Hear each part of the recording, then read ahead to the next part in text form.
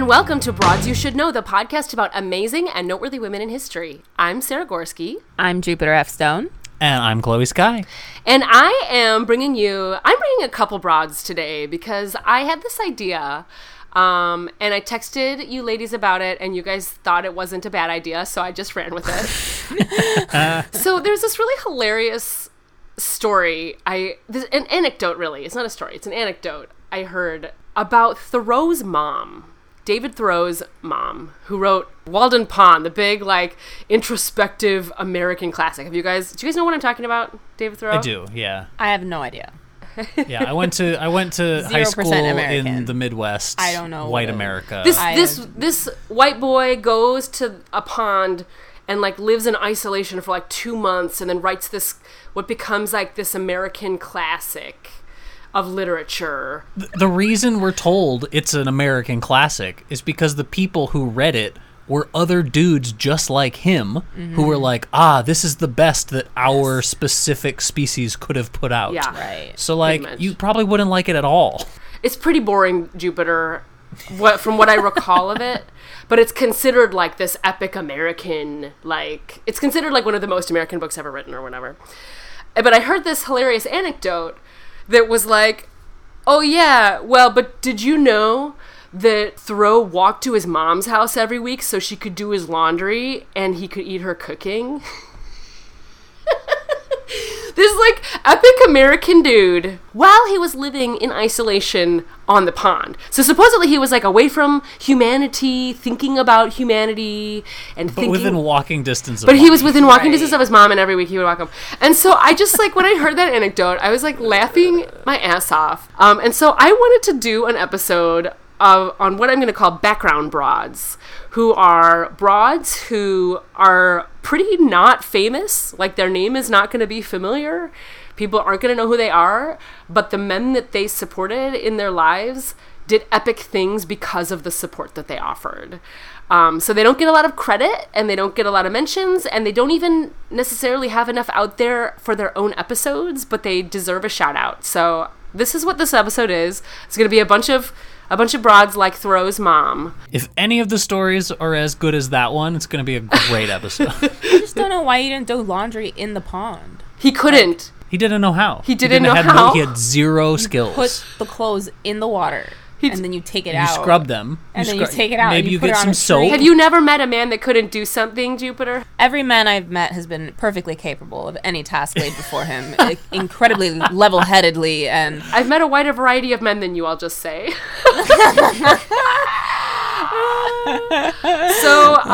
So let's go on, though, to some of these other great stories I found. So I put out the call, actually, on my Facebook, and I was like, who has some great stories about broads like this? And I got an amazing amount of submissions. In fact, I got way more submissions than I could possibly fit into a single episode. So this, I may do some part 2 down the road. I also have ideas for other ways. So some of the broads that people mentioned, ironically, several people mentioned, I'm going to say their words, quote, Einstein's wife. Oh, so Mileva Maric? To which I replied, yes, Mileva Maric was a physicist herself and did his math, and she co-wrote the piece that got him a Nobel Peace Prize, but was left off of it. So we're not going to consider her a broad who couldn't do shit except for laundry and cookies, right? Because she's a brilliant genius. And we have an episode about her already. Anyway, I think first I'm going to talk about Catherine Wright. Can you guys guess who she's related to? the Wright brothers. Yes! Ding, ding, ding, ding, ding! Which one? Both of them. Both of them, because they were brothers and she was their sister. Oh, shit! So the There Wright was brothers... a sister! Yeah, she was the youngest sibling in the family, but the only girl of Orville and, oh my god, I didn't put his name down here.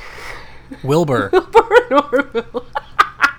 I wanted to write about her and not them, but Wilbur and Orville Wright, who, as listeners who don't know a lot about them, they're the ones who have basically designed airplanes. They were the first people to prototype flying planes. Yeah.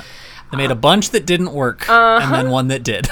Well, they were kind of inventors, I guess you could call them, and they just kept working on their models until they finally functioned well enough not to to crash. But they had a sister named Catherine. When Catherine was 15, their mother died, and she basically had to take over the whole household since she was the only female in the family. She took over all the housekeeping, food, taking care of the baby men, all that shit. So she was kind of like the resident like replacement for their mother for quite some time. She did end up going to school. She was very well educated. She was super smart.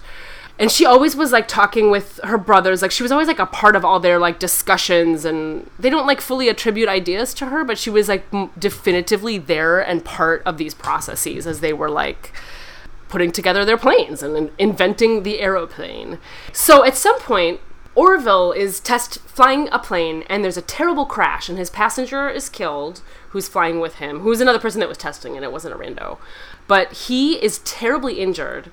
And so Catherine, who has a job teaching locally, she like immediately quits her job, and she goes to him where he is in the hospital, and she stands vigil by his bedside the entire 7 weeks of his recovery.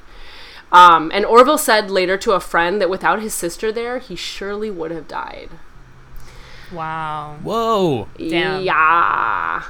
It's weird we don't hear that part of the story. It is weird we don't hear that part of the story.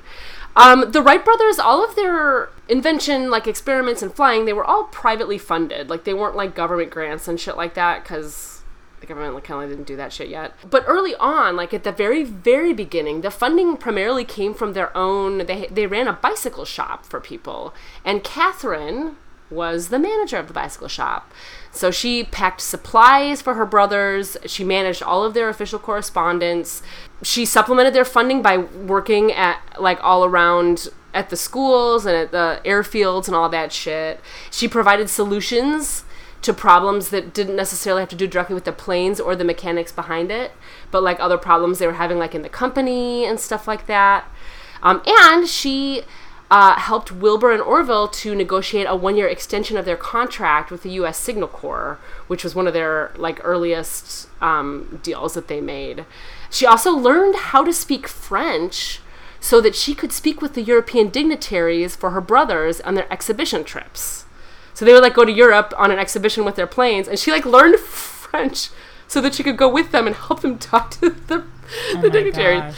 Amazing. Damn. This is at least a middle ground, Broad. At least a middle ground. I know, but have you ever heard of her? So she's back. Never.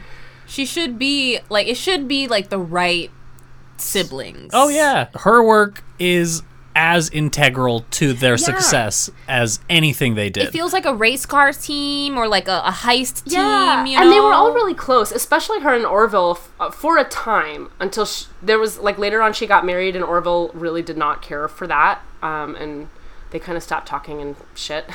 Lots of drama at that point. But, like, for a long time, they were, like, the three amigos, like, they were, like, really, like, working together and traveling together, going abroad together, all this stuff. Wilbur asked Catherine to go to France with Orville, and in 1909 they joined him in Pau, and she was like the belle of the ball. She was like so outgoing and charming, and everybody was just like taken with her.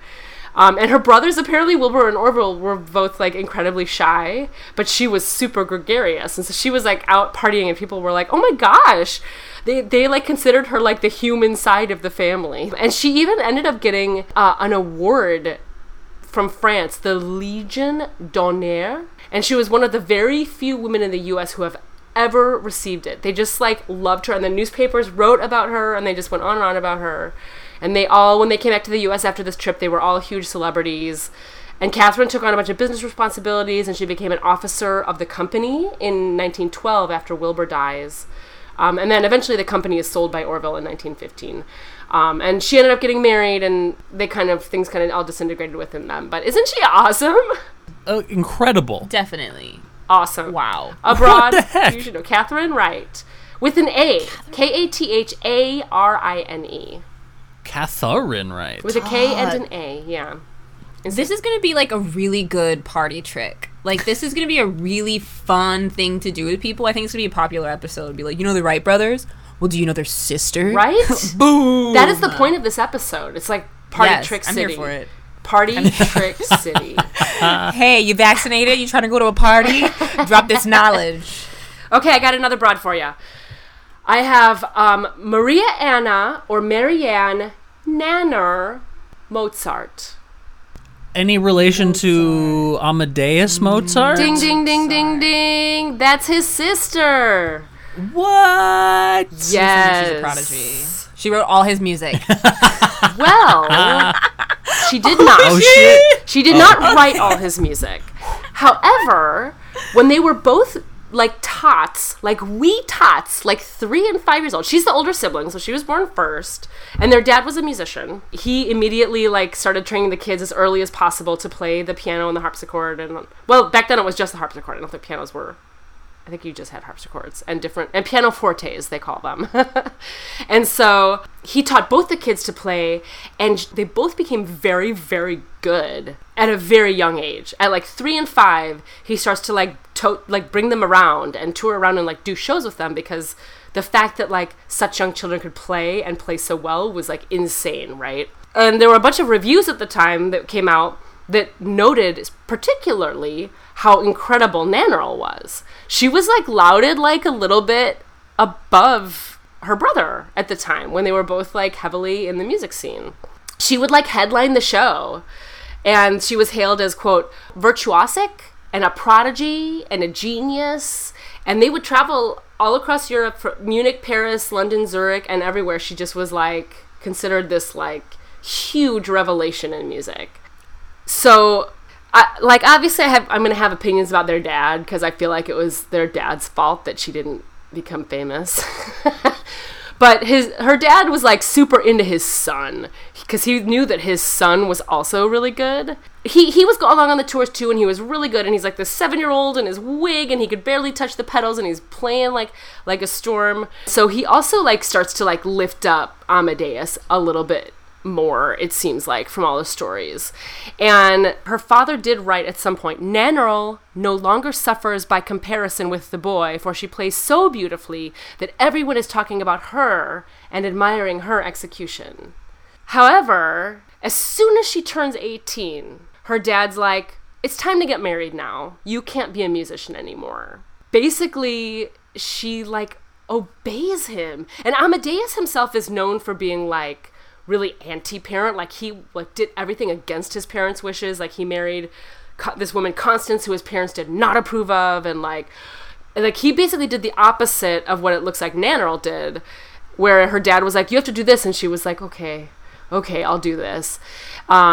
She ends up getting married really late. Like she's like in her 30s, which is very late at the time period, considering she was available at 18. And he already has some kids, so she's a stepmom.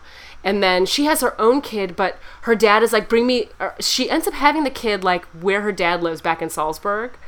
And her dad's like, no, I want to raise the kid. And so like he like keeps the kid and raises the kid himself, because he wants to raise himself another more obedient version of Amadeus, right? Or some shit like that. Like their dad sounds like a fucking asshole.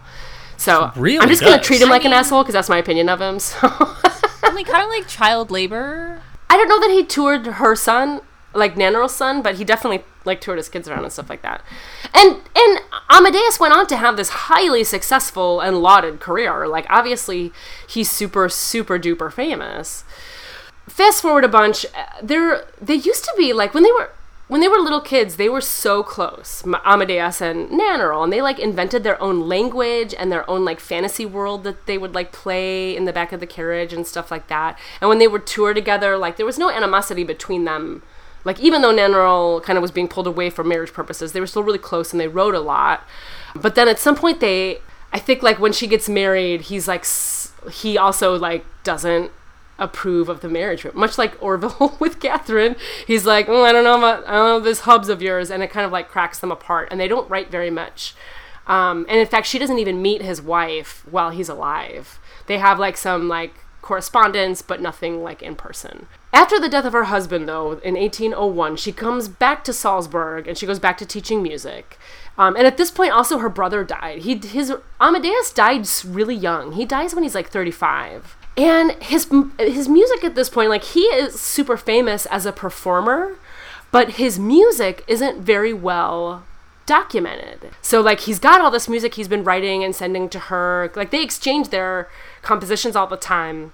So basically, when she comes back to Salzburg and is like free, their father is also dead at this point, so she's like finally fucking free of all these horrible men. She works together with Mozart's biographers, and she like oversees the publication of all of his music. And so like there was a whole bunch of publications out there, and some of them were like claiming to be his, but she knew his style so well that she knew immediately if one of them was a fraud. She was like, this is my brother's, but this one's not. And this one is my brother's, but this one's not. She's basically responsible for like publishing his music, which he wrote like an insane amount of music. He's so very famous, but would he be famous today? Right. Wow. So that is Nannerl Mozart's sister. That's so frustrating. Yeah. It is frustrating, but she did make the choice, right? Like maybe she felt like she didn't have another choice. But like her brother was like, fuck this, and didn't do anything their dad said, and then she if their father was as much of an overbearing asshole as he sounds like, and they're living in the time and the place that they're living in, she did not have a choice. No, it's very probably not Portrait of a Lady on Fire-esque. Like, yeah. I love that movie. This is just what you're gonna do. If anyone hasn't seen that movie, watch it right now. That is the movie that kept coming to mind through that story. Yeah.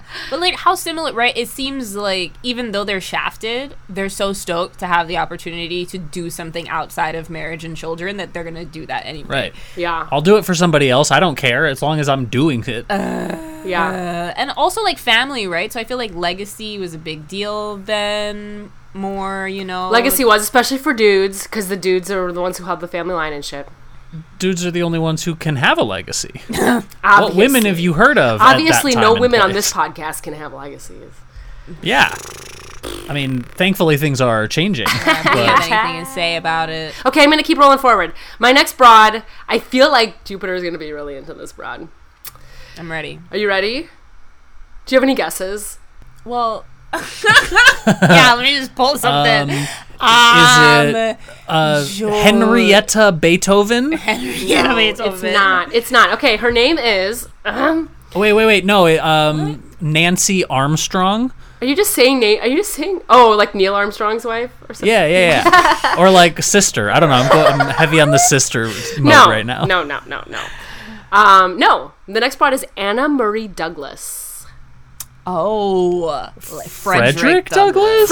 Frederick Douglass's wife. Yo, tell me about. That's There why we when we go. were recording your episode about Sojourner Truth, I was like, oh yeah, by the way, Frederick Douglass also published a paper because I like just finished a bunch of research about him. Amazing timing. I see. Okay. She's best introduced by this quote from their daughter, which says, quote, "The story of Frederick Douglass' hopes and aspirations and longing desire for freedom has been told. You all know it. It was a story made possible by the unswerving loyalty of Anna Murray." Ooh. So Anna is the daughter, she is born the daughter of enslaved parents in rural Maryland around 1813. She was the first of her siblings to be born free after her parents were freed. So her other siblings were like born while they were still enslaved, and then she was born free. She lived with her parents until she was 17, and at that point she goes to Baltimore and she finds work as a domestic helper.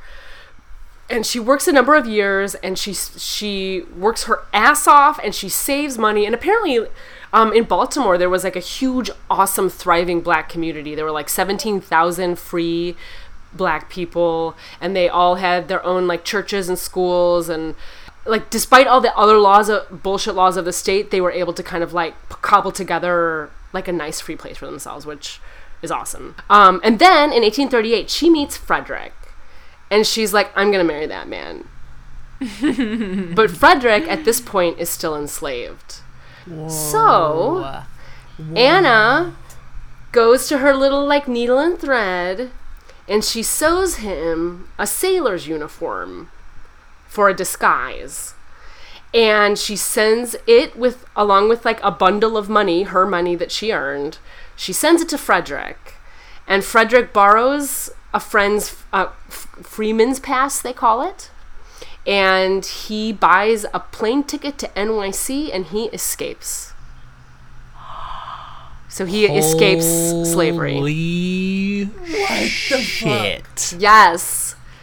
There is no Frederick Douglass There- without this. I mean, not woman. the version of him we know, at least, right? Right. And so when Maybe he would have found some other way to get out, but like, Maybe. what a great plan. He better motherfucking marry her. he got a motherfucking sugar mama, is what happened. Yeah, he did. But I respect the sugar mama, so that's a compliment.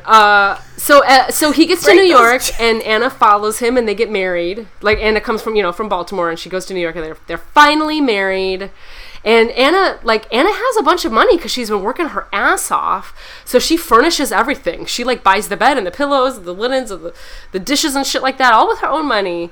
She, like, basically funds their household, which is, I think, which is, like, so fucking badass. I just love it. Hell That's yeah. Obviously, so Frederick couldn't bad. have Fuck money. a Like, gender obviously, Frederick role. was enslaved, so he, like, didn't have money, and that's, like, I'm not trying to make Right, fun of yeah. Frederick's It would be lack of ridiculous money. to expect him to be able to provide Right. at that But I still stage. think it's so cool that she was, like, so self-sustaining. But how many people could have done that? Exactly. I don't know. Like, people would think it's ridiculous for her to be able to do that, but she did. Yeah. Right.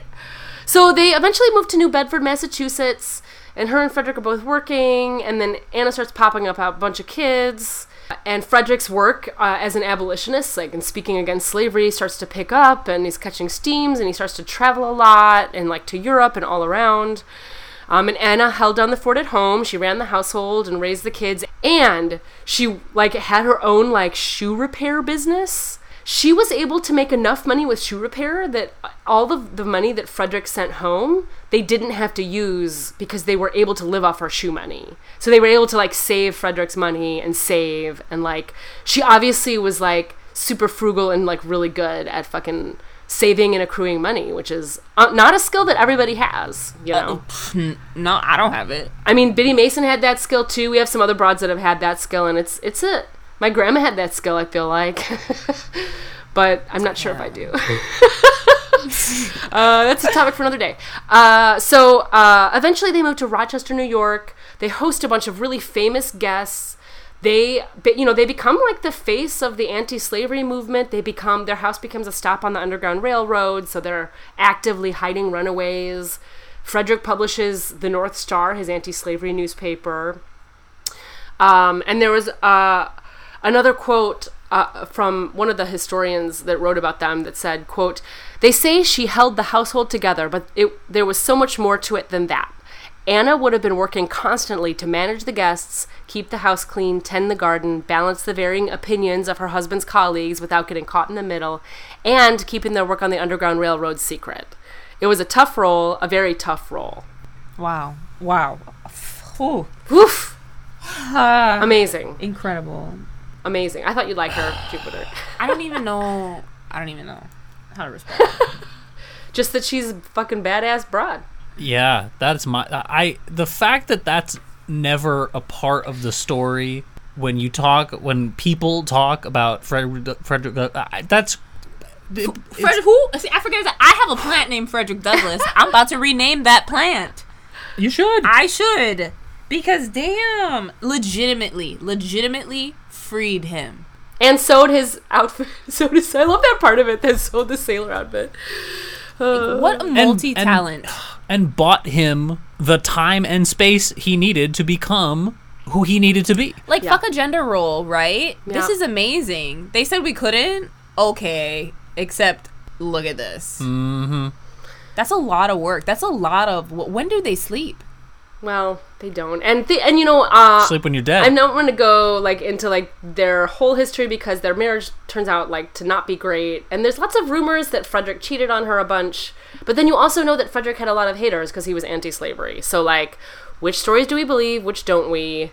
And apparently they had a couple women staying at their house as guests that they think that he was having affairs with and stuff like that. But I feel like all of that is not stuff I had the capacity to research and share. So if you research her yourself, you might read some of that stuff. I, for one, would take it all with a grain of salt just because Frederick Douglass had a ton of haters. Turns out white people like slavery and they liked to keep it going and they hated people that were against slavery. So anyway, I'm going to move on now. Okay, next broad, Edith Bowling Wilson. Like the volleyball. My guess was going to be Woodrow Wilson. Yeah, his second wife. Yeah? Woodrow Wilson's second wife. His first wife died. President Woodrow Wilson. United States president. What number was he? I didn't. Oh, geez. I didn't. You know what? I'll do the research right now. 30-something? Woodrow Wilson was the 28th president. Oh, damn, I was of close. the United States of America. I'm assuming he was a white man. You are correct. They were all white men except for Barack Obama. No, he's a white man too. We got 100% white presidents up in here. He's 50% white. That counts. Okay, You're right. You're right. I stand can- corrected. Thank you, Chloe. Yeah. That counts. It's true. That's It's 100% white up in here. So Woodrow Wilson was in office during World War I. Shit was cray in the world. And one of his biggest promises was that he was trying to get the League of Nations formed, which was sort of like today's UN. But he was trying to bring the world together and to say well, if we all work together, our common enemies cannot hurt us, right? So if you get threatened, we'll protect you, and if we get threatened, you protect us. And he was trying to kind of pull together the world. He was notoriously not super well. He had headaches a lot. He was kind of pale and wan, more pale than usual for a white person. And he wins his second term. I think it was in 1918 or end of 1917. I thought he was near the 20s. Yeah, he gets elected to his second term. And he's having he doesn't win by very much. It's a pretty close election. He's not a super beloved president to this point, but he still wins, and he's trying really hard to sell this League of Nations shit that he's trying to get passed. So he ends up going on a tour of the country to try to get everybody on board. And Edith, at this point, Edith has been a really integral part of his presidency. She goes with him everywhere. She's a part of all these discussions. They talk about everything. She's super smart. And he ends up having a mini stroke. He's speaking in the middle of a speech too. He starts to have trouble with his words, and they're let's get him off stage. And they cancel the rest of the tour, and they bring him back to the White House. And then he has a super stroke and is fucking paralyzed and super unwell. For a short time, they were worried he was going to die. And he's not doing great, but nobody knows. It's all a huge secret. And this is why the 25th, I think it was the 25th Amendment ends up getting modified after his presidency for this reason. So he has this massive stroke, and the doctor's he cannot be stressed much. We've got to really make things as easy as possible for him to survive the rest of this term. For various reasons, which I assume are partially because the instability of the entire world, and how the opposing party, they were really trying to get their power back, and they didn't like him being in office, and they didn't like losing by so few in the election, blah, blah, blah, blah. It's familiar stories to all of us. Wait, politicians being mad they lost. So the doctor and Edith and his personal assistant, who's basically the modern day chief of staff, basically his secretary, they all kind of are okay, we can do this. We can help him survive the rest of the term. We can get this done. So I'll quote Edith herself. She says, quote, "So began my stewardship.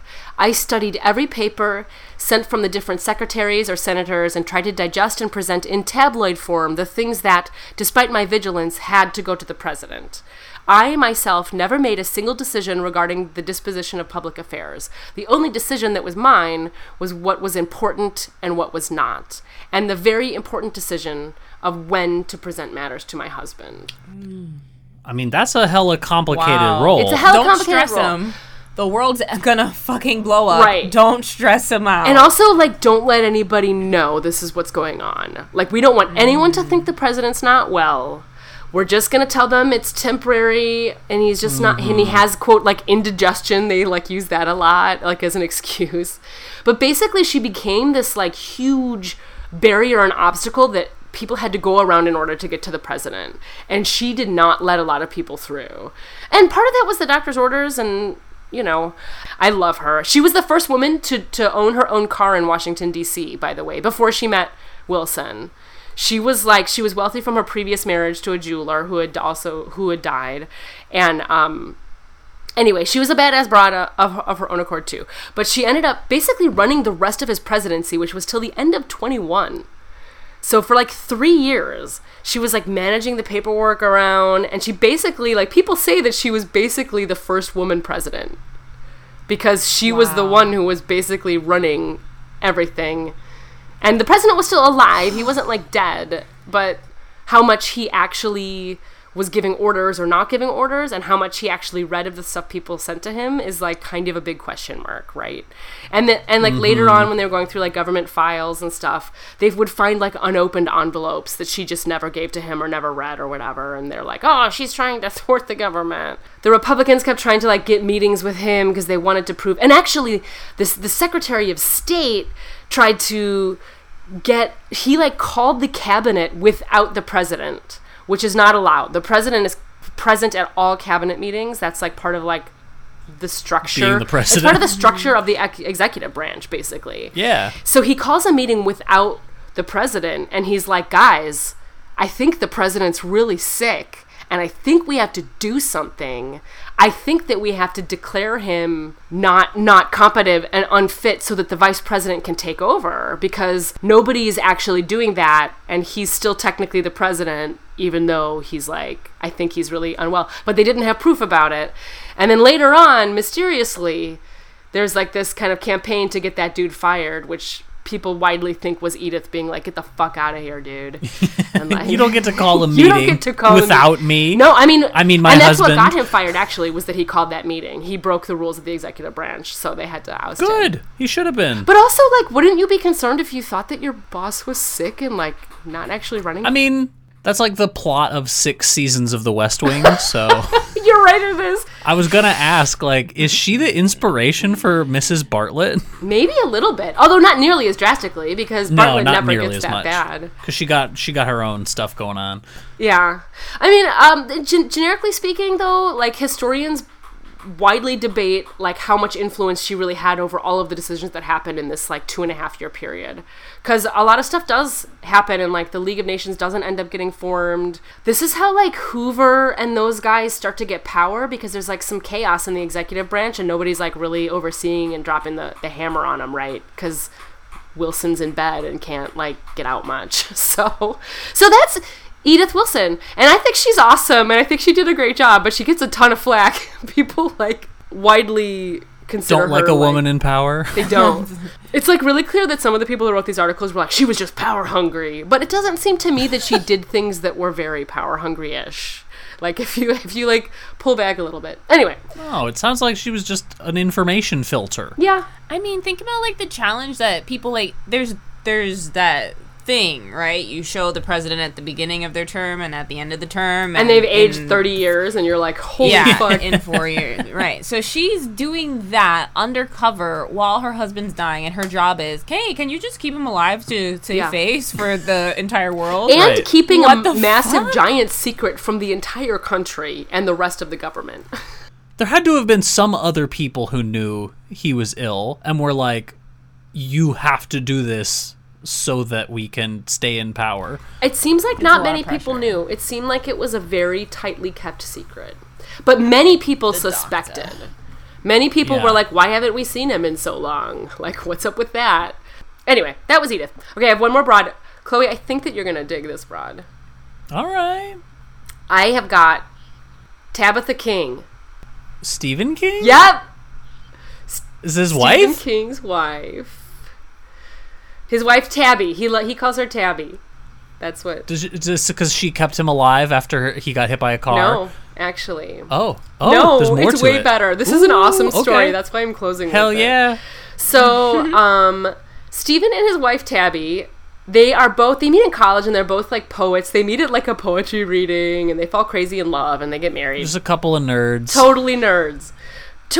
And they were also broke as fuck. They were, like, living in a trailer, and they had, like, 2 young babies, And Steven was like teaching classes at like a local academy, and he was also like working at an industrial laundry place and like moonlighting at a gas station and as a janitor, and she was like working the second shift at the local Dunkin' Donuts. Like they were like broke as shit, right? And they are just trying to make ends meet because being a writer turns out it's not very lucrative. Chloe, do you know anything about that? Hey, I'm not trying to be called out here. Ooh, it struggles. This is why it's a great story for you. Yeah, for sure. Actually. For sure. So Steven didn't even own his own typewriter. They're using Tabby's typewriter from college, which was an Olivetti. Do you guys remember the name Olivetti? The Olivetti typewriter? Mm-mm. It was from the Cher Height episode. Cher Height did this Olivetti commercial. I didn't remember that's where it was from, but I definitely I like to heard. call out to the other broads when they pop up in these episodes. So Olivetti typewriters was the typewriter that Cher Height did the commercial for that turned her on to feminism, basically. Important brand. I feel like I might have heard it in like a Tom Hanks episode of a podcast, because Tom Hanks is obsessed with typewriters. Is he? Oh yeah, he collects them. There's a whole story about it's unrelated. We'll tell it later. Oh, that's so cute. All right, anyway, so they have this little Olivetti typewriter that's basically Tabby's college typewriter, and it's like in the laundry room between the washer and the dryer, and he sits there and types. Like anytime he's not working, he's basically trying to write something, and he writes for a lot of like he writes like a bunch of short serial. Short stories and stuff for like Playboy and some of the men's magazines and stuff like that. But he's still broke as shit. He's still not making a lot of money off of it. So at some point, the academy that he's teaching at is like, yo, Steven, we need a new faculty advisor for the debate team. It'll be an extra $300 a year. What do you think? And Steven was like, $300, which for them at the time was like 10 weeks of groceries. So that's like a lot of money for where they're at in their life right now and their level of brokenness. Doubled my annual salary. Right. Wow. And so Steven's like, oh man, I can't wait to go home and tell Tabby. And so he goes home and he tells Tabby, and Tabby's like, yes, but will you still have time to write? And he answers, quote, not much. And she replies, well, then you can't take it. And so she was like, You can't do that. If you can't write anymore, it's not worth the money. And like she believed in him and his writing so strongly. But that's not the best part of this story. So fast forward a couple more months. He says no, he doesn't take that gig. And Tabby is emptying the trash can in the laundry room. And she sees these like 3 pieces of crumpled paper in the garbage. She reaches in and she like dusts off all the cigarette ash over it, and she unwrinkles them and she reads them. And they are his initial concepts for Carrie. And basically like the short version of the story is that Stephen had been told like, you don't write women. You don't know how to write women. And he was like, I can write women. And he like wanted to write a story about a woman, but then like he put together these like initial ideas and they just felt stupid and he hated them. And so he was like, fuck it, I can't do it. Maybe they're right. Maybe I can't write for women. And so he gets home that night or after his shift, when it might have been the morning, who knows, because he worked all hours of the day. And there's this quote that Tabby says, quote, you've got something here. I really think you do. And then over the next couple weeks, she like talks him through like the world of women, and she talks about female characters and how to mold female characters and like the famous shower scene. And 9 months later, he finishes the draft of Carrie. And that was his breakout book that like shot him to stardom, because she pulled some pieces of paper out of the fucking trash. I get chills. I would like have super goosebumps right now. I've got them. I've come covered. You know. Jupiter, you've got feelings. What's happening right now? What are your feelings? I'm just, as per the usual. As per the usual. It's just, how can you... honestly, it reminds me a lot of Disney and Walt trying to name Mortimer Mouse, and then his wife, who... Lillian is on my list. Okay, she's one of my potential future I just feel like... prods. This is what's inspiring me. What I'm feeling is, I used to tell that story at Traditions when we hired on new cast members, was like, and did you know that Mickey Mouse was almost named Mortimer? But now that we're at the end of this episode, I'm like, she did way more shit than just edit one character name. But if she hadn't... Yeah. And Stephen, like, to his credit, Stephen, like, he talks openly about this. He wrote about it in one of his, like, autobiographies or whatever, or one of his memoirs. Like, he loves and respects her, and it seems like they have, like, a super awesome marriage. So he's never tried to, like, shaft her or something of the credit.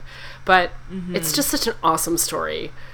Wow. So that's all the background broads I brought for you today. Even though I feel like they're not background, but they kind of are, right? Because you'd never heard of them. I mean, they're in the background to us. Right, but not to the people. To the men we've all heard of. Yeah, they're so important. Whose names we nearly always got on our first guess by their last name. Telling. That was great. This is a great episode. Woo! Yeah, real good stuff.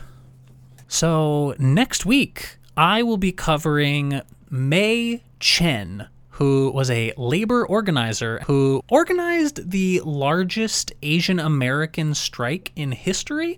So if you're interested at all in that story, come back next week for Mei Chen. Usually we, like, go through and talk about all these other great broads that you should listen to also. But I think, like, I don't know. Just check out our other, like, multi-broad episodes. Yeah, check out the other multi-broad episodes. There's one called Indestructible Women that Chloe did. About these women who just can't die, that's a super awesome episode. You're damn right. And just check out broadsyoushouldknow.com because we have so many broads that we go way more into depth about. These were like very short overview, like minuscule reviews of people's lives that are obviously much larger, and they did many more things, and they just deserve a little shout out, and I wanted to wrap them together in this fun little episode. So check out broadsyoushouldknow.com. Almost all of these broads came from suggestions from other people when I posted on Facebook. If you have suggestions of women you think we should do, you should totally tell us. We have a Facebook page, we have an Instagram account, we have a website where you can fill out a contact form and send it in. Like, we have all this shit and ways you can get a hold of us. And we want to know because we love meeting new broads that need to be on our podcast. So send in your shit, give us a review if you can, and share, because sharing is caring. Yeah. Mm-hmm. And you've got friends who want to know about broads. Yeah, for real. Even your dude friends. And if even your dude friends want to know. And if you don't, you need new friends. Maybe. Damn right.